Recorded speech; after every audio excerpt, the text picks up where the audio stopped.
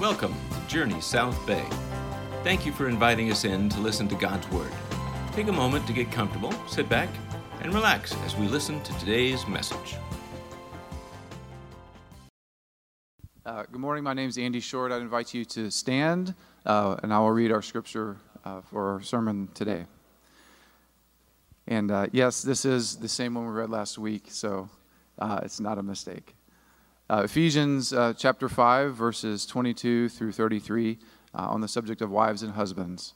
Wives, submit to your own husbands as to the Lord. For the husband is the head of the wife, even as Christ is the head of the church, his body, and is himself its Savior. Now, as the church submits to Christ, so also wives should submit in everything to their husbands. Husbands, love your wives, as Christ loved the church and gave himself up for her, that he might sanctify her, having cleansed her by the washing of water with the word, so that he might present the church to himself in splendor, without spot or wrinkle or any such thing, that she might be holy and without blemish. In the same way, husbands should love their wives as their own bodies. He who loves his wife loves himself. For no one ever hated his own flesh, but nourishes and cherishes it, just as Christ does the church, because we are members of his body. Therefore a man shall leave his father and mother and hold fast to his wife, and the two shall become one flesh. This mystery is profound, and I am saying that it refers to Christ and the church. However, let each one of you love his wife as himself, and let the wife see that she respects her husband.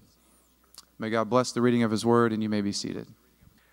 We are looking at the idea of marriage from this text for several weeks here. And what I'd like to talk to you about this morning is what exactly makes for a great marriage. I heard a story from a friend of mine a couple weeks ago. He said that a couple went in to see a doctor, and on their little profile, it said that they had been married for 70 years. And the doctor said, "That's incredible, 70 years. What's the secret of 70 years of marriage?" And the woman looked at him and just said, "Well, I guess neither of us died."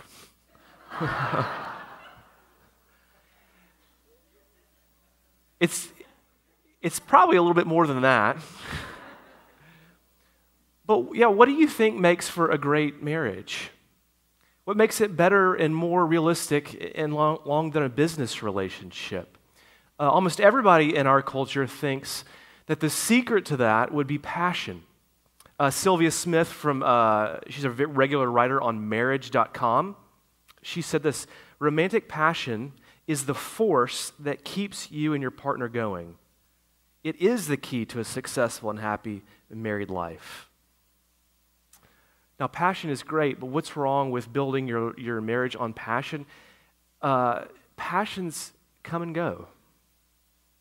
They're here today, gone tomorrow. Hoping that a marriage can be built on passion and excitement is like hoping that at 80 miles per hour through the Hollywood Hills will just work, and that the road will just be straight the whole way, and that there are no curves, and that there are no blind turns, and that there are no sharp lefts or right. Harvard psychologist Scott Peck, his great work in the 1978, a book called The Road Less Traveled. In the book, he argues that the honeymoon phase of relationships are actually somewhat dangerous to us. He says what happens in a honeymoon phase of a relationship is that your excitement and interest with somebody else can be to such a degree that it can almost blind you to sometimes red flag character flaws that you would never be in tune to, that you'd never want to call out because you're so caught up in this thing that you have with this person or what this person could possibly give you. And he says the other real danger to the honeymoon phase is that it can train you to think that this is how love works and what it's supposed to look like. And in fact, if we don't have this, then there's something to be worried about in the nature of our relationship. He says successful and longevity in marriage actually has to endure the honeymoon phase, almost let it erode or be blown up, and then you can get a rich foundation to build a marriage that will actually be something to celebrate and be part of. How do you get that? What does it look like to have a foundation that's more than superficiality, longer than honeymoon phase, and something that's more encouraging than just surviving death? I think this is what the Bible gets out of the essence of marriage. Let's look at that this morning. What is the essence of marriage? 2 points. What is the essence of marriage? And 2, what's the hope for it? First, the essence of marriage. Look, God created marriage. And so if we're going to have a marriage that is great, and after him, there's attributes that are true of him that have got to be true in us. And there's 2. And really verse 31 is the first I want to focus with you this morning. The essence of marriage is a covenant. Look what Paul says in verse 31. He says, "For this reason, a man will leave his father and mother and be united to his wife." In the ancient Near East, the family was the primary social institution. And the way that you would create it is 2 individuals would make a covenant. And how they would make a covenant, it was a public ceremony. What they would do is they would take an animal and they would cut it in half, and they would walk between the pieces. And what they would be saying is that what we're doing today in this relationship, if we don't uphold the vows that we're taking, may this be true of us. Which actually in some way we do today. I mean, you ever wondered why we actually have a center aisle? And why we actually have the bride walk down the center aisle? It's because what we're doing is we're symbolizing that. We're saying the body of Christ cut in half, which Paul argues that we should, is the body of Christ torn? He says, by no means. But we're tearing that apart and saying, may this become true of us if we do not uphold our vows. And what's symbolizing is that when you get into a marriage, you are not building it on feelings. You're not building it on interest. You're not building it on passion. You're building it on permanence. You're saying, this is true until death. And that's so important for us because that's not how most of us get into a marriage. The most of us get into a marriage not on the idea of covenant, but on the idea of contract. What do I mean by contract? Well, I've got a contract with LA Fitness. Every month, I pay them $20, and they let me go into all of their facilities and use them for as long as I want. Now, if I do not uphold and pay my $20, they're going to stop letting me in. They're going to have somebody at the door. You're not permitted to come in. Or I can choose to not go to them anymore if I think those facilities are not up to par or up to code or up to my liking. But our relationship exists basically on, you do this for me, and I'll give you what you want. And I'll give you what you want, and you get what you want. That is, we're building this on what each other wants and what each other needs. But a marriage is built not on what you're giving me, it's not even built on how you're doing this for me and how I feel about it. It's built on what you promise and covenant to be. Whenever I do weddings, and I'll do marriage counseling, one of the last things we always do is go over the wedding ceremony. And I tell bride and grooms, I say, hey, this is your wedding ceremony. There's some things, like the music you can choose. You can tell me what you would like me to preach on. If you would like some family members to read some scripture or those things, that's fine. But you may not write your own vows. Because, A, you're not the first person to ever do this, as if you're inventing this new institution. And B, this is not an expression of how you feel on that day. Obviously, on that day, you're going to be head over heels caught up in one another.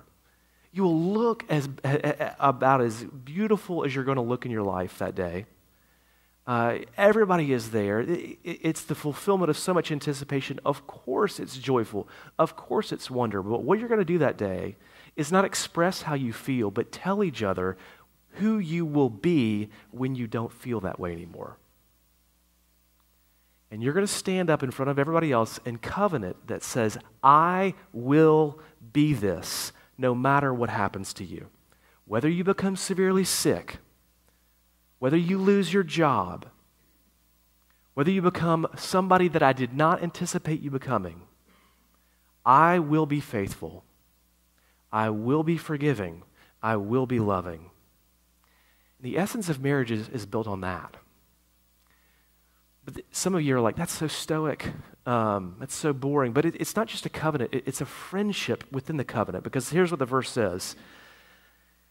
He will leave his father and mother and be united to his wife, and the two will become one flesh. Now that's the goal of the covenant. That two people would become one. Now what does it mean to be one flesh? It's not talking about bodies. There's a place in the Old Testament when the Lord is talking about the coming of the Messiah and the promise one day of even giving his Spirit. And he says, I will pour out my Spirit on all flesh. Now, what's the Lord saying? He's not saying, I will pour out my Spirit on all bodies. He's saying, I will pour out my Spirit on people, on all persons. And what the language is getting at is that one flesh is taking two people and putting them in the same life, putting them in the same story, putting them in the same purpose together. It's a metaphor for very deep friendship. Now, casually, friendship can be built on lots of things. I mean, if you share an interest with somebody, that's kind of when you can discover that you can hang out with them. You know, like if you share an interest in the Dodgers, or you share an interest in a sport, or you share an interest in a book, you're like, hey, well, we should get together and talk about that. But again, if you want to build a foundation for a marriage on that, the problem is hobbies and interests, they come and go. I mean, there's so many things I loved in my 20s that I don't like anymore. There's some things that I don't like anymore that Becky's like thankful that I don't like anymore. There's some things I don't like anymore she's confused about me not liking anymore. But you can't build a friendship on just likes because, for better or worse, for people change. There's a place in The Four Loves where C.S. Lewis is talking about friendship, and he says, here's what a friendship is. A friendship is two people walking along a path for a common purpose to a common horizon. He says how a friendship is cultivated is when two people want to go to the same place and they walk together. And he says, as you walk together, how the friendship develops is you almost lose your sense of self along the path. And you stop thinking of yourself as a self and you start thinking of the walk in terms of an us. That there is no step without this other person. There is no way we're going to this place by myself, but only with you. And that is a friendship. And the essence of a marriage is building something on a covenant friendship, and how radical that is. In the midst of a culture that wants to do contractually on attraction, on just passion, and on interest.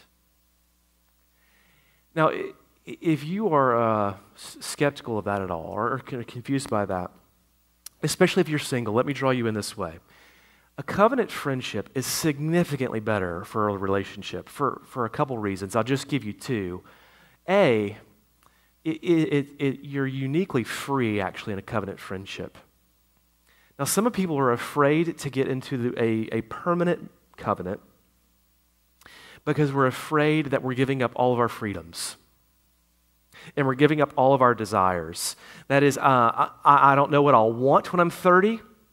I don't know what I'll want when I'm 40. I don't know how I'll feel about you. I don't know if this attraction that I have now will last. But that is under an illusion. See, one of the dangerous illusions that we have in our culture about freedom is the idea that if I can't chase my desires, then I'm not free. But let me ask you, who is more free? The kid in the candy store without supervision who is just consuming any and everything he wants, or the kid who walks by the candy store unsupervised and can stop himself from taking anything. There's a place in Soren Kierkegaard's work where he says, unless you can bind yourself to somebody else, you are not a free person. Because what that means is you are always subject to the slavery of your desires. See, if you just open yourself, I don't want to bind myself to anybody else. I want to be free to like new people. I want to be free to be sexually active in all these kinds of relationships. Here's what you're setting yourself up to. Every single popping desire that flashes like a commercial to you, you will have to give yourself to it. And the irony is you're not free. You're a slave to your own desires, letting them master you and you not mastering them. But what a covenant does is it almost takes that equation away. It just stops you before you can even follow your desires. It challenges you to question your desires. And it teaches you to master them. I mean, a covenant friendship, it gives you an incredibly unique view of freedom, but it gives you better intimacy. Look, if you're in a contractual relationship with somebody else, and you almost all experience this when you're dating, you are always in the business of marketing and promoting yourself. Putting your best physical side forward, putting the best parts of your personality, hiding the parts of you that are worried nobody would love. And that means there's always an incredible fear. And you're always having to hide. And there's never any safety. When this verse that I read to you from Ephesians 5:31, Paul is quoting Genesis 2:24. In the very next verse that he says that after a man will leave his father and mother and be united to his wife, and the two will become one flesh, it says that Adam and Eve looked at each other, and it says they were naked and they felt no shame. Now, here's what one flesh out of a covenant gives you. It's the ability to be naked with somebody else and feel no shame. Now, the Hebrew word there for naked is way more than just physically with no clothes on. It's to be utterly exposed. And it's tapping into you and I's deepest longing. See, what our deepest longing in a relationship is for somebody to look at us from top to bottom and say, I know you. I know everything about you. I know your strengths. I know your weaknesses. I know you're good. I know you're bad. I know you're ugly. I know your beauty. And I love you. And I will not reject you. And I'm here. See, in a marriage, to be known and rejected, few people can recover from that. But to be supposedly loved but not known is a loneliness few people can live with.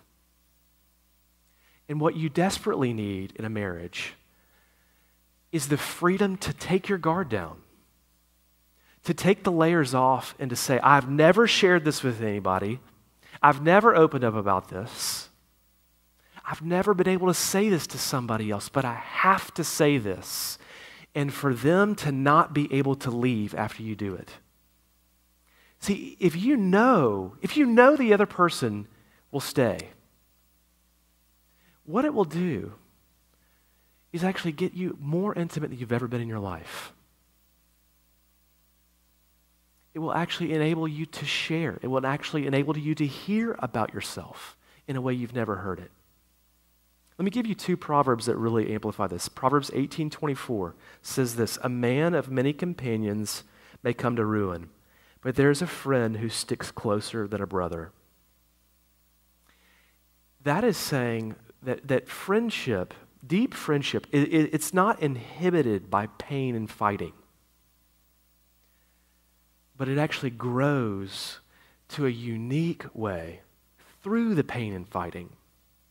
You know what that means? That means if you've never fought with somebody, you're probably just a companion and not a real friend. See, I hear this all the time because I've done so many weddings for college students or post-college students, and they'll just say things like, we never fight. And they think you're supposed to be impressed by that. I'm always worried. Because it means you're not real friends. Because this says the way to friendship is not to avoid fighting, but actually learning to do it profoundly well. Here's another one, Proverbs 27:6. Faithful are the wounds of a friend, profuse are the kisses of an enemy. That is saying, if you have never told somebody something hard about them, you do not love them. You are actually their enemy. And you hate them. And now, some of us have been in relationships before where we know there are some things that we want to share with somebody else, but we're terrified to share it because we're afraid of how they will react. We're afraid it won't go well. We're afraid it'll make our life harder if I share this thing. But you know what? When you don't do that, you don't love them, you love yourself. And what a real covenant friendship does is it says, I grant you access to tell me about me. Let me apply this in a couple ways for us. One, for a covenant friendship, this means if you want this, you have to spend time together. And spend time together not like a business relationship. Becky and I have gone on dates before where this has been dangerously acute for me, where we're on the date, and I realize we're talking about what we need to do with the children, or what we should do with money, or how we should think about the future of our life. Now, those are absolutely necessary questions and conversations that everybody has to have. But if that's all you have, you just have a business relationship. Now, think some of you are in big companies with lots of people and have made friends with people who are your coworkers. You never make that in the meeting. You know how you make that. It's you spend time with them outside of the context of work. You go do a hobby together. You get dinner together. You spend time in a way and get to know them beyond the context of the business relationship. If you want a covenant friendship, you have to schedule it. You've got to look for ways for us to open up and to be a part of a relationship where we're not just doing the fiscal or the parenting parts of this relationship. Secondly, you've got to start to develop honesty and vulnerability. A covenant friendship has got to be more than a hobby. Now, that means that you've got to learn to share about them and to share about you. You've got to share things that you've never shared with anybody else. There are lots of people that Becky and I are friends with in our neighborhood who we love to go to baseball games with. We love to go on walks with. We love to go to dinner with. But we don't tell them the really vulnerable parts of our story. We don't tell them our fears. We don't tell them things that upset us all the time. Some people we get a little bit more close with. If you can't do that with people, then you've just got companions, you've just got friendship. And that's fine to function in a neighborhood with. It's very lonely to function in a marriage with. You've got to share things that bother you about the other person. And you've got to be open to hear things that are clearly bothering the other person. You've got to listen. You've got to share. Third, way I would apply this for a covenant friendship is most of us, if not all of us, need help to be able to do that. Now, this is not from the text. This is my own personal advice. It is perfectly fine and perfectly healthy and highly recommended to go see a marriage therapist. Look, Becky and I talk about marriage therapy this way. Why are we of the opinion that you annually go to a doctor for a checkup? You go to a dentist to get your teeth cleaned twice a year. You take your car into a mechanic for a checkup, for a tune-up, for an oil change. You don't go to those things at the last resort when everything is dying. If the first time you ever go to a doctor is when you're the sickest in your life, it's almost a foolish visit. If you go to a dentist without any teeth, what's the point? If the first time you take your car to a mechanic, it's already dead, what are you doing?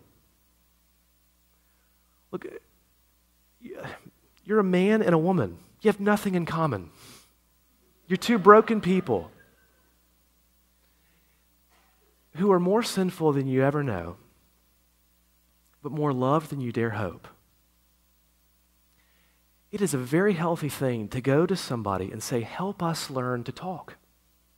Help us learn to be vulnerable. That's not the sign of a broken marriage. That's the sign of somebody who wants to care for their marriage the same way you care for your body, you care for your teeth, you care for your car, you care for all your hobbies, that we do give attention to. If you want a covenant friendship, I'll give you a beautiful picture of this. Rick Riley, who used to write for Sports Illustrated, was very good friends with John Wooden.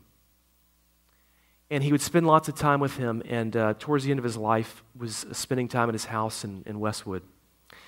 And found something on his desk, and he said, what's this? And he said, that's a letter to my wife. Now, his wife passed away 24 years before John passed away. So he was a widow for 24 years.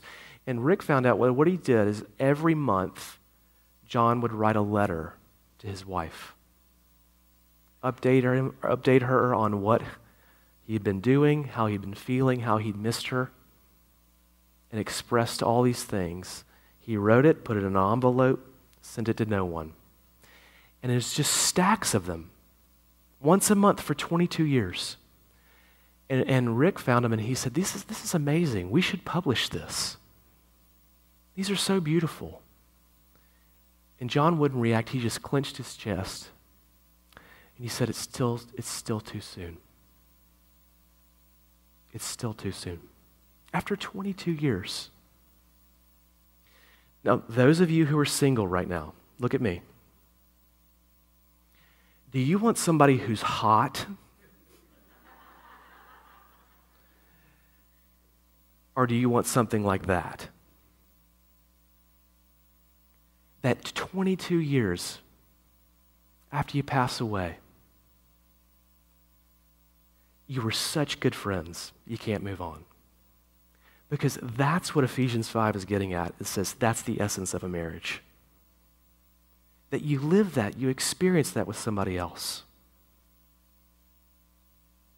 Now, secondly, quickly, what's the hope for that? Because almost the moment that you hear that, there's two reactions the heart will have. On the one hand, some of you are going to go home and have some high expectations on one another. As usually one spouse is like, I've been wanting this for years. I'm so glad somebody said it. And what we can do is we can put enormous expectations on the other person to be emotionally, spiritually, physically what we desperately want. The other part of the reaction is to realize that we've never had that. And we never think we will. And to even wonder if it's possible. There's a place in John 15 when Jesus is going to die. And he looks at his disciples and he says, you're my friends. And he suggests, and so I'm going to go to the cross for you. And what he's embodying there is a covenant friendship, which means this. Your longing for this and your desire for somebody to give it to you is not a cynical desire. It's not a naive desire. It's not foolish. It's not a dream. You were built for that. And God wants to give it to you. But you know what? Along the way in marriage, we're meant to have droplets of it and probably not the full experience. So how do you stay with somebody? What's the secret for a covenant friendship of wanting it? Here's what it is you have to be that while you're not getting that. See, when you hear this, you think, I've always wanted you to do this for me. I'm glad we have the content now. But the secret is for you to do this. And the only way you can do that is if you have the hope that one day you're going to truly get that in the way that you long for that. There's a place in Matthew 22 where Jesus is arguing about marriage and the afterlife with the Sadducees. Now, Sadducees, they did not believe in the resurrection of the afterlife, so they're setting Jesus up for this trap. And so what they do is they say, okay, Jesus, there's this Old Testament law. This guy was married to this girl, and he died. And by law, his brother had to marry her. And then he died. And so the law was that the next brother had to marry her. And then he died, and then the next brother had to marry her. And the law kept going until 7 of the brothers all married this one woman because it's in your Old Testament law. Okay, Jesus, at the resurrection and in the afterlife and in heaven, who's going to be her husband? And you see, what they're setting him up for is this absolutely insane situation where, yeah, who are you married to in heaven? Some of you have been married more than once, and you wonder, yeah, like, what's that going to be like? Who am I married to in heaven? And you know what Jesus says? He says, nobody. Because in heaven, at the resurrection, you will not be given in marriage. Now, every time I've ever read that, well, the first couple of times I read that, I got depressed because it sounded like Jesus just won't, just... Man, isn't spirituality and Christianity so great? Because in heaven, we're all just going to be friends. But you know what? What we believe deep down and we're afraid of, and why it's so hard to go through the loss and the struggle of a marriage that doesn't give you what you want, is because you and I think the best things I can get in life are here and now. And if I don't go get them, I'll never experience them.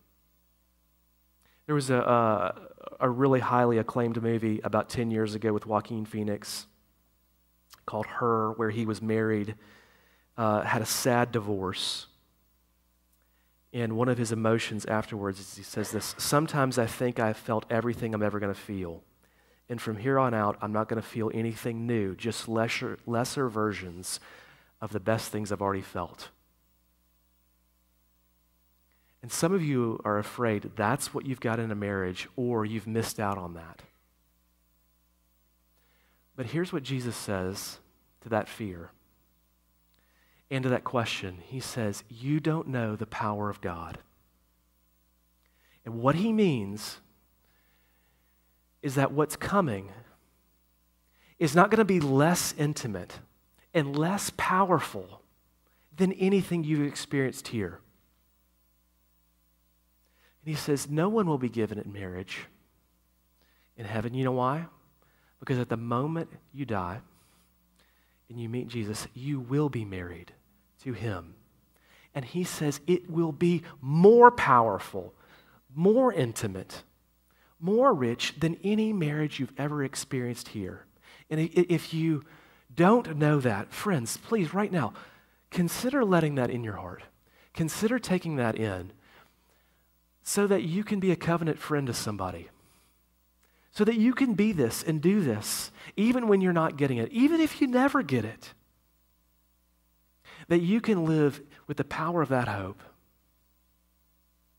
George Matheson was a man who was a believer and was engaged at 20 years old, and he found out he was going to be blind.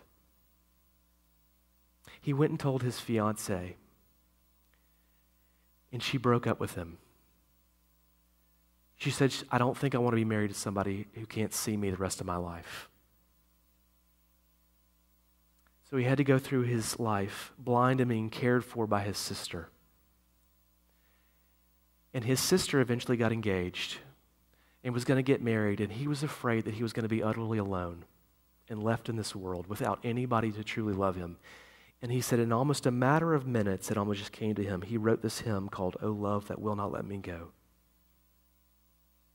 And here's what the first lyric says: "O love that will not let me go, I rest my weary soul in thee. I give thee back the life I owe, that in your ocean depths of love it may richer, fuller be." Look, if you know that, you know how free you will be to be able to give yourself fully in permanence, in vulnerability to somebody, whether they give it to you or not. Look, that's the essence of marriage, a covenant friend. Know what's coming from Jesus so you can be that to somebody now. Let me pray. Father, I pray for marriages in this room. I pray for people who are not married, who want to be married, who look forward to a marriage. Lord, would you set us free from the cultural baggage of contracts, of the fear of just having to keep passion going? Would you give us something more beautiful? Would you give us a covenant friendship, Lord? Somebody to walk through life with that anticipates what we will one day get from you. Help us, Lord, by the power of your Holy Spirit. Lord, come into marriages. Make them ever renewed. Use the gospel for great things in Jesus' name. Amen. If you enjoyed this message, we invite you to subscribe to the RSS podcast feed. This will let you know when a new message has been posted. You can also look for us on YouTube, Facebook, or Instagram at Journey South Bay. Until next time, God bless.